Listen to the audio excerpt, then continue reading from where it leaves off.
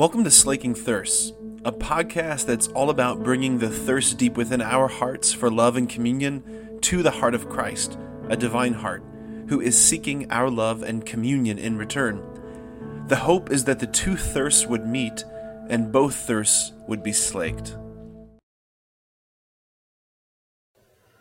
At the outset, I am sincerely apologizing that I will preach a little longer than normal. I know it. You can't stop me at this point. But I'm sorry. But let me at least take a moment to explain why. I know priests who don't allow this reading to be read because they know how negatively it affects people. I've been in the sacristy before Mass with lectors before who are in tears, begging me to get someone else so they don't have to read about wives being subordinate or submissive to their husbands. So I get all of that. But what you may not know and what they didn't know is that Pope St. John Paul II said this whole passage, St. Paul, Ephesians 5, is a summation of everything that could be said about God, human beings, and Christianity. So what this saint, Pope, heard in this reading and what we tend to hear are very different. So I need to take at least a little bit of time to hopefully equip you to hear it in a new way. So your homework this week is to read St. Paul's letter to Ephesians chapter 5. It's a few paragraphs. But hopefully by the end of the homilies are recorded on podcasts. Between the two, you'll be able to enter in to the good news. Okay? That said, let's jump on in. In the gospel today, St. Peter turns to Jesus and says, "You have the words of eternal life." And we hear heaven. We hear, everlasting life versus everlasting death. Pretty good deal. But what I want to let you know is that's only part of what St. Peter actually meant. What the phrase eternal life means for the Bible is actually total fulfillment of our every longing, hunger, and thirst, and that fulfillment would last forever. So what St. Peter's really saying is, Jesus, you have the words that are going to lead us to fulfillment of the cry of our hearts. To go anywhere else is to live frustrated and unfulfilled. We're staying, even if it's hard. So what are these desires, right? I always wanted a boat at one point in my life, but Jesus didn't bring me a boat, even though he hung out with fishermen. I thought that was pretty reasonable. So what are the desires that he's getting at? Well, don't you and I long, hunger, and thirst for a life where loved ones don't die? Even if they had a terrible battle with an illness, and at the time we were glad there was some relief, wouldn't we love to have one more phone call, hold their hand again, eat their special recipes? Wouldn't we love for the people in our life who had done us wrong to be repentant and there to be reconciliation and justice finally for us in the times when we were wronged? Wouldn't we love to know the truth about immigration in our country? I'm not getting political. I just mean like to know really who's coming over. How do we do it? What's the best way? Who do we trust? How do we know what's real? Where do we hang our hat to say, this is definitely the answer? Part of the exhaustion is we just don't know where to go, and we're longing for the truth of the situation.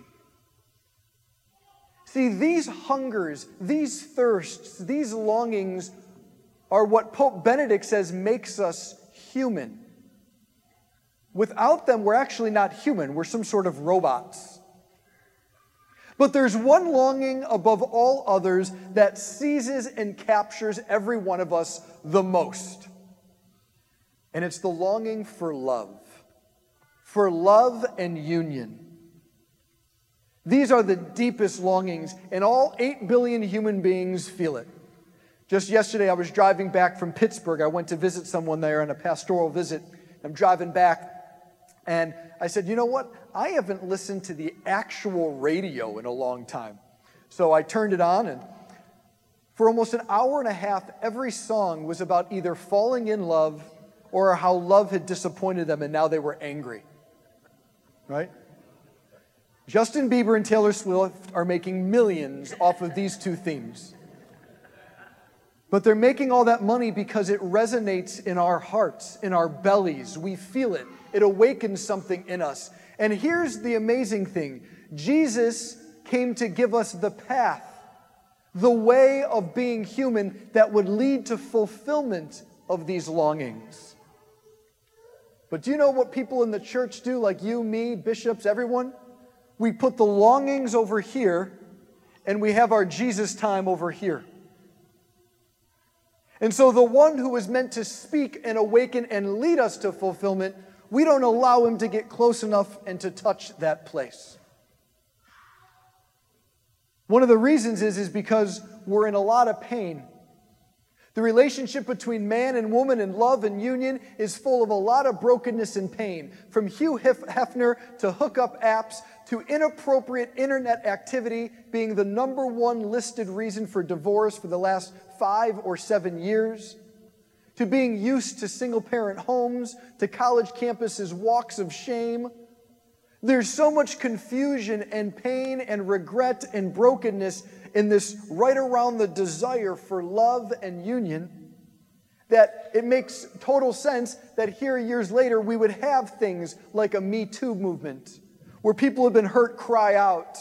It would make sense that our culture has phrases like a toxic masculinity, but it's really just hurt people now pointing fingers and then other people point fingers. Because if we begin with our fallen world, if we begin with what's broken, we'll never find the way out. The Bible does not begin with sin. The Bible does not begin with what is broken. The Bible begins with God's original plan. And his original plan for you and for me was that we would be set in paradise. And all of the beauty of God's way of loving and living permeated Adam and Eve, and they experienced their masculinity and femininity and the call to become one flesh as a participation and manifestation of God himself. They knew themselves to be a gift, and they just wanted to love as God loves because grace and goodness was permeating everything. And remember, our God is a Trinity. The invisible mystery of ecstasy known as God is a giving and receiving of love, Father, Son, and Holy Spirit. That giving and receiving in an invisible way, Pope John Paul II said, became visible in our creation as man and woman in the call to become one.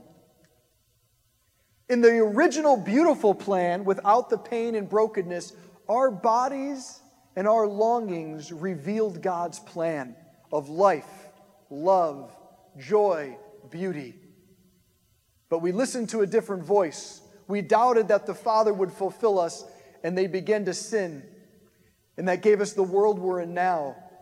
So what did God our Father do? Condemn us? He said, forget them, I'll start a new civilization on Mars? No, he sent Jesus. He sent the Word made flesh. God took on a body to reveal to us his plan for the body.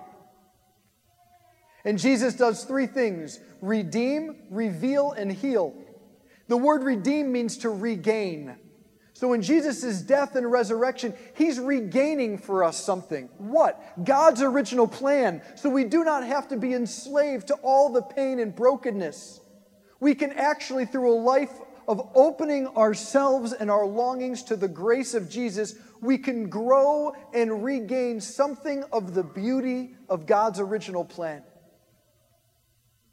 But we're all so blind. We're so deaf. We're imprisoned by fear. This is the good news. Jesus gave sight to the blind. He helped the deaf hear, and he set captives free. He is the powerful one. Remember, law came through Moses, but grace and truth came through Jesus Christ. So he came to redeem, and reveal. And what Jesus reveals is not just that our bodies revealed the Trinity, but through the second reading today with St. Paul, we discover that God's plan for all 8 billion human beings is that they would join in the one flesh union with Jesus Christ. The original plan of man and woman in the call to become one, not the broken, distorted version, the beautiful version, was a prophecy. It was a prophetic, poetic gesture that pointed to God's plan from the beginning, that he would take on flesh, and Jesus, the divine bridegroom, would join in a one flesh union with his bride, the church. Gentlemen, we don't have to get weird. It's a poetic gesture, okay? And this one flesh union would heal and elevate our hearts and our longings, so we would live in this world with a vibrant hope for the world where all of our longings will be fulfilled. Our creation, or put it this way, our design helps heal our desire so we can get to our destiny. This is what St. Paul says. He says, "For this reason the two shall become one flesh, and it's a great mystery, but I mean in regards to Christ and the church." Our body and our longings as male and female in the call to become one flesh. Yes, it's broken, it's twisted. But Christ came to reclaim this, to redeem this, so we could reread our bodies in truth and understand where all of our fulfillment is at, in union with him. Where does that happen? At Mass. Every Mass, the Word becomes flesh. This is my body given up to you. And Jesus' bride, the church, comes forward, and we receive and conceive a share in eternal life. A little bit now, but the pledge of future glory. That's the phrase the church gives for the Eucharist. It's the pledge by God to you of your and my future glory, of total fulfillment by participating in the ecstasy of the Trinity. Our bodies tell the story, and there's no surprise that if our bodies and our one flesh union is the language and story for salvation, it's no surprise why it's so attacked by the enemy. If he can get us to disassociate and reject that, then we've lost the very gestures from God. With that in the background, let's begin to land this plane, or we're going to run into the 11:30 Mass, okay? Now let's go back to St. Paul and the whole subordinate thing, all right? Because, all right, this sounds nice. We're participating in God. That sounds wonderful. Now talk about the subordinate, or better word, submissive. We're going to use that word. So St. Paul is a master preacher, and all he wants is everyone to join in deep union with Jesus in the Eucharist. So what he did is, in the town of Ephesus, St. Paul's letter to the Ephesians, in the town of Ephesus, modern-day Turkey, there was a slogan, like we have Nike, just do it. Their slogan was, "Wives, be submissive to your husbands." But this was a phrase, and St. Paul said, okay, if that's already out there, I'm going to use it and then kind of baptize it so it can point to God's plan. So this is what he does. He uses their phrase. He begins with, though, "Husbands and wives, be mutually submissive out of reverence for Christ." Meaning both of you be submissive. Sub meaning under, missive, missio meaning the mission. Both of you be under the mission of Christ. What is Christ's mission? To heal and redeem you so your life and body in marriage can reveal God's plan for life and love to all the nations. So be under that. That's where St. Paul begins. Then he goes to, okay, wives, be submissive to your husbands. Then he adds, husbands, love your wives like Christ loves the church. How does Christ love the church? It's in every Catholic church. It's right there on the cross. He dies to any way of selfishness, sin, dominating. He dies to all of that, and what lives in its place is self-giving love. So, what St. Paul is saying is, husbands, love your wives like that. Wives, to the degree that your husband loves you like that, Let him. Be submissive to that. Allow him to love you with the beauty of a blessing. But to the degree your husband is selfish and broken, you do not need to be under that mission. So St. Paul uses the phrase saying, okay, yeah, but here's the caveat. It really depends on what kind of gift the man is giving. One of self-absorption or one of self-giving. And he goes on one step further. He also is giving us the recipe or the way of healing in our relationships.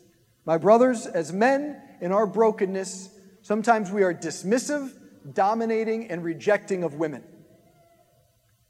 If that tends to happen in our hearts and minds and behaviors, he says, love like Christ, meaning get down and wash some feet. Serve, bless, lower yourselves, and honor your wives, the women in your lives. So it's medicinal.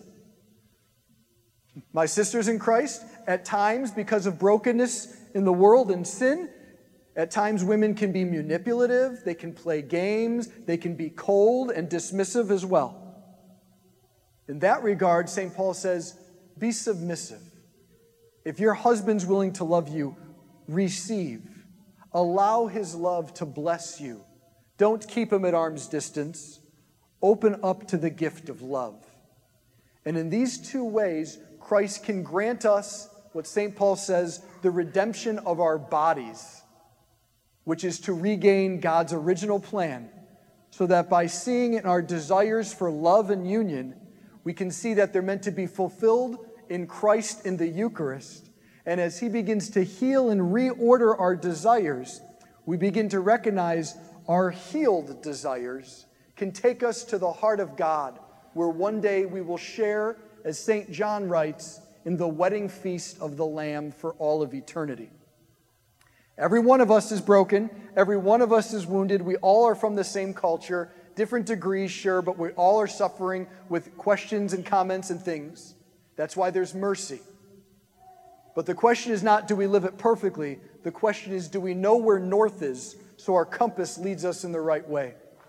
North for us is the Word made flesh, present in the flesh at every Mass to redeem our flesh so that we can join in the one flesh union with our God.